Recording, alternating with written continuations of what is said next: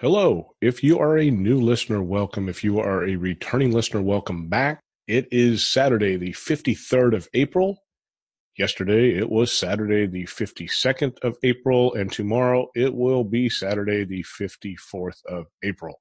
So if you ask how April's going around Chateau Relaxo, that is probably the synopsis of it. However, believe it or not, there is a little bit of crazy travel news. The New York Post put this one up. Fully naked, not partially, but fully naked woman tries to book flight at New Orleans airport. A woman was arrested after trying to book a flight at the New Orleans airport. What a nice new terminal. Someday I hope to go there.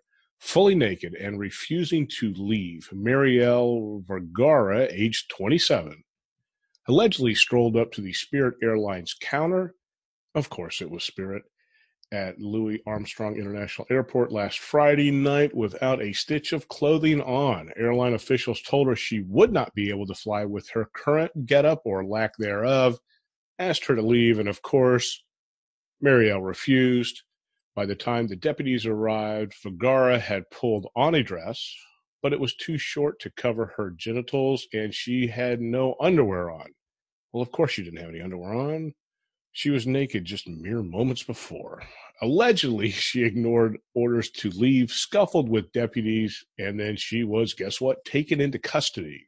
She was booked on charges of obscenity, resisting arrest, battery of a police officer, simple battery, and remaining in a place after being forbidden. What's surprising is that none of these charges mention alcohol. And what's even more surprising is that this did not happen in Florida, so thank you, Louisiana. This next one is from Boing Boing, and it has disaster written all over it. Fighter jet passenger, age 64, accidentally ejects during a ride that was a surprise gift. In northeastern France, employees gave their boss, age 64, a special gift experience of a flight in a fighter jet. Apparently, he had no interest in fighter jets and was rather freaked out by the prospect of flying one. However, he played along until he didn't. When the jet was about 2,500 feet above the ground, the pilot began to climb. The passenger panicked and reached for something to hold on to. And unfortunately, that something was the ejector seat button, and the 64-year-old flew out from the fighter jet. To make matters worse, he had not securely attached his helmet, which went flying in midair. Fortunately, the man avoided serious injury after tumbling to earth in a field near the German border. So to those employees, if you weren't furloughed last week, I would plan to stay in the foxhole this coming Friday.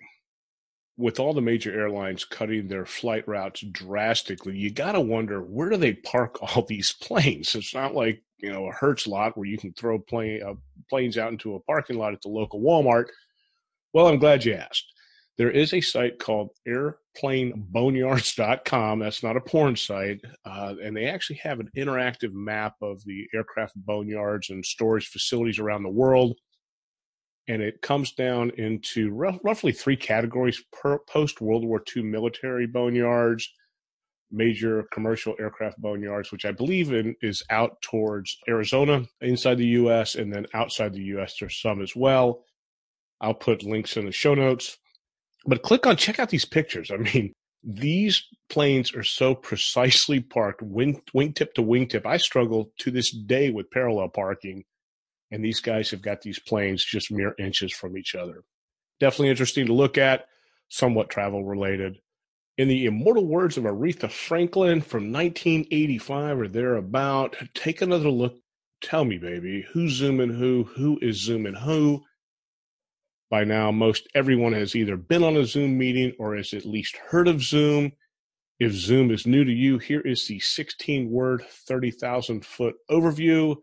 Zoom provides a remote conferencing service that combines video conferencing, online meetings, chat, and mobile collaboration. I didn't write that. That comes from probably Zoom.com's About Me tab. And it hits all the industry buzzwords. We've got collaboration, we've got mobile, we've got remote, we've got conferencing. So whoever wrote that did a pretty good job. My company began using Zoom as a replacement to GoToMeeting probably mid 2019, and is an enterprise conferencing platform for both audio and visual. It's pretty solid.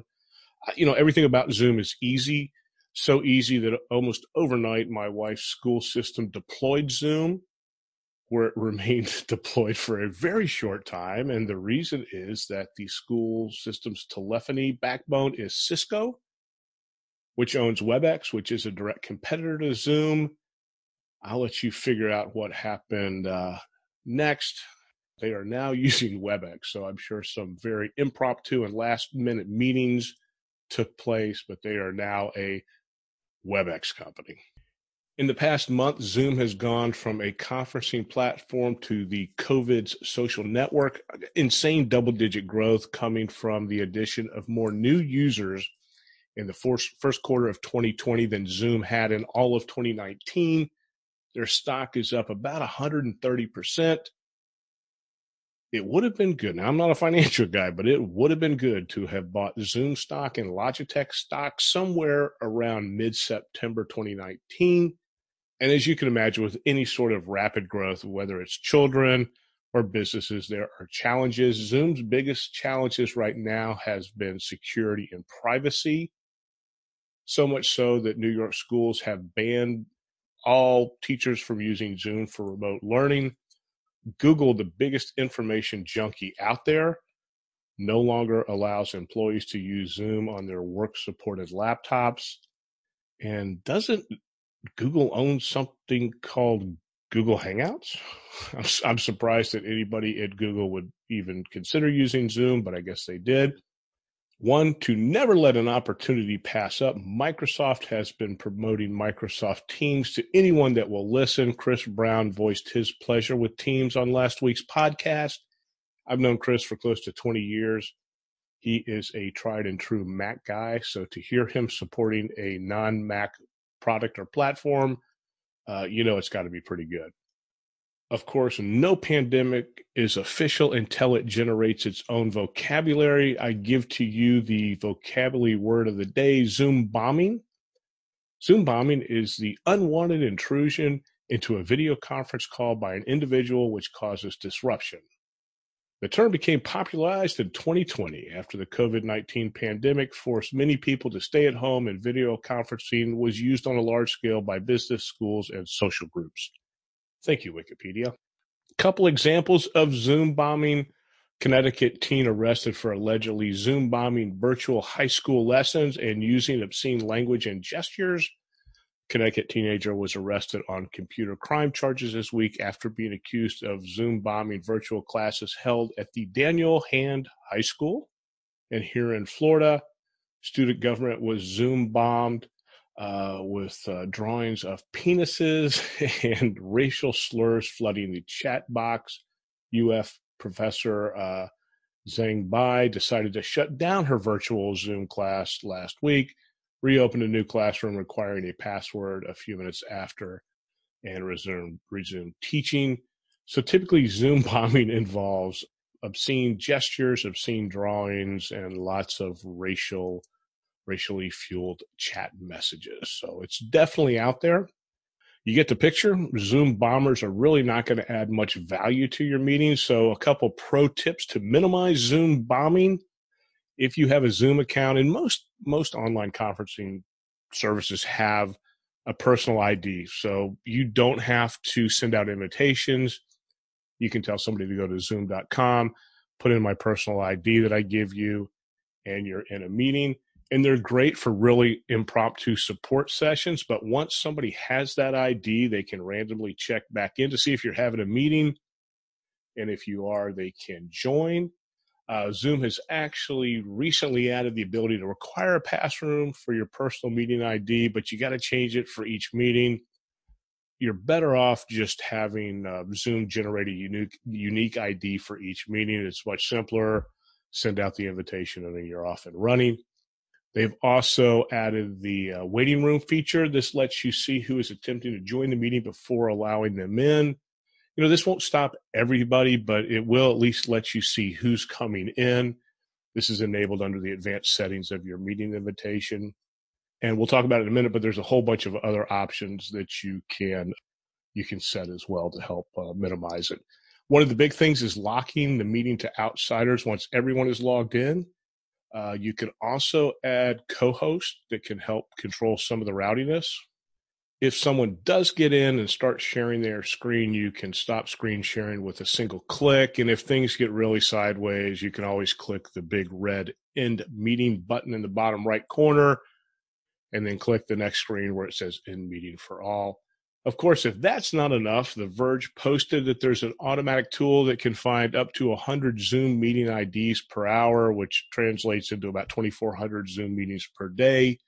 Zoom is doing their part by continuing to beef up security and has recently added a security icon on the toolbar of the app for the host. And then by clicking this security toolbar, you get lots of options. You can lock the meeting. You can enable the waiting room if it's not done by default. You can remove participants. You can restrict participants' ability to share their screens, chat, rename themselves, annotate on the host screen. All that stuff aside, take precautions. Zoom or any other meeting platform can be a ton of fun, perfect for keeping you in touch with family and friends. Zoom right now has a pretty good free version that probably help you keep in touch, at least with family. You can have up to 100 participants. So unless you're the Duggars, this will probably hold true for most families out there. It's unlimited one-to-one meetings, 40 minutes for group meetings. And I think they consider a group 3 or more, and unlimited number of meetings as well. Some of the cool Zoom features allows you to change your background. So the remnants of last night's party, if it's still visible in the background, can be replaced with a beach scene. You can go to sites like Canva and find tons of background. If you want everybody to think that you're a huge baller, you can put some kind of industrial-inspired Midtown loft as your background. They also offer the feature to, I think it's clean up my appearance, or it's not quite as strong of a filter as the Kardashians use on Instagram, but it will help to remove a little bit of the lines and wrinkles from the rough nights you had before. Video conferencing can be a lot of fun. There have been people that create their own video backdrops of themselves walking into the room, interrupting their own meeting. We have a weekly team social hour, and we've had members show up with a mullet wig. We've gotten virtual tours of people's offices. We've seen pets. We've met spouses. Speaking of mullet wig, if you're ever at a party, a video conference, choose the right audience, but show up in a mullet wig, about $5 to $7 on Amazon, guaranteed to get a laugh. My go-to as of recent has been with all the video conferencing is I change a picture out behind me. And with almost 4 weeks into all these video conferencings, I don't think anybody has noticed. And we've had a lot of meetings with the same group of people, but I don't think anybody's really noticed I'm swapping the picture out behind me. Do yourself a favor, download Zoom. It's free. Have some fun with it. Create a strong password. That's your other pro tip for the day. I want to thank you for listening. Still can't say travel safe, so stay safe and have a great day.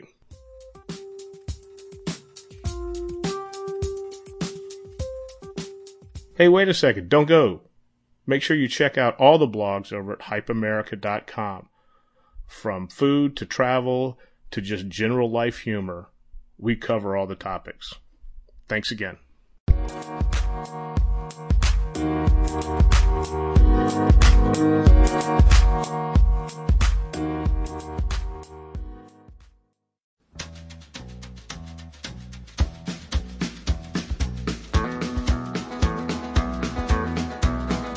On the road again.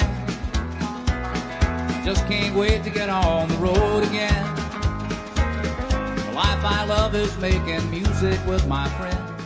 And I can't wait to get on the road again. Hello and welcome to this episode of Travel Stories from the Back Again and Gone podcast. Again, being recorded in the beautiful home office of Chateau Relaxo, Florida. And again, we're continuing our series of stories from home because there's still nobody traveling. Tonight, we're focusing on Aretha Franklin and Who's Zoomin' Who. Thanks for listening.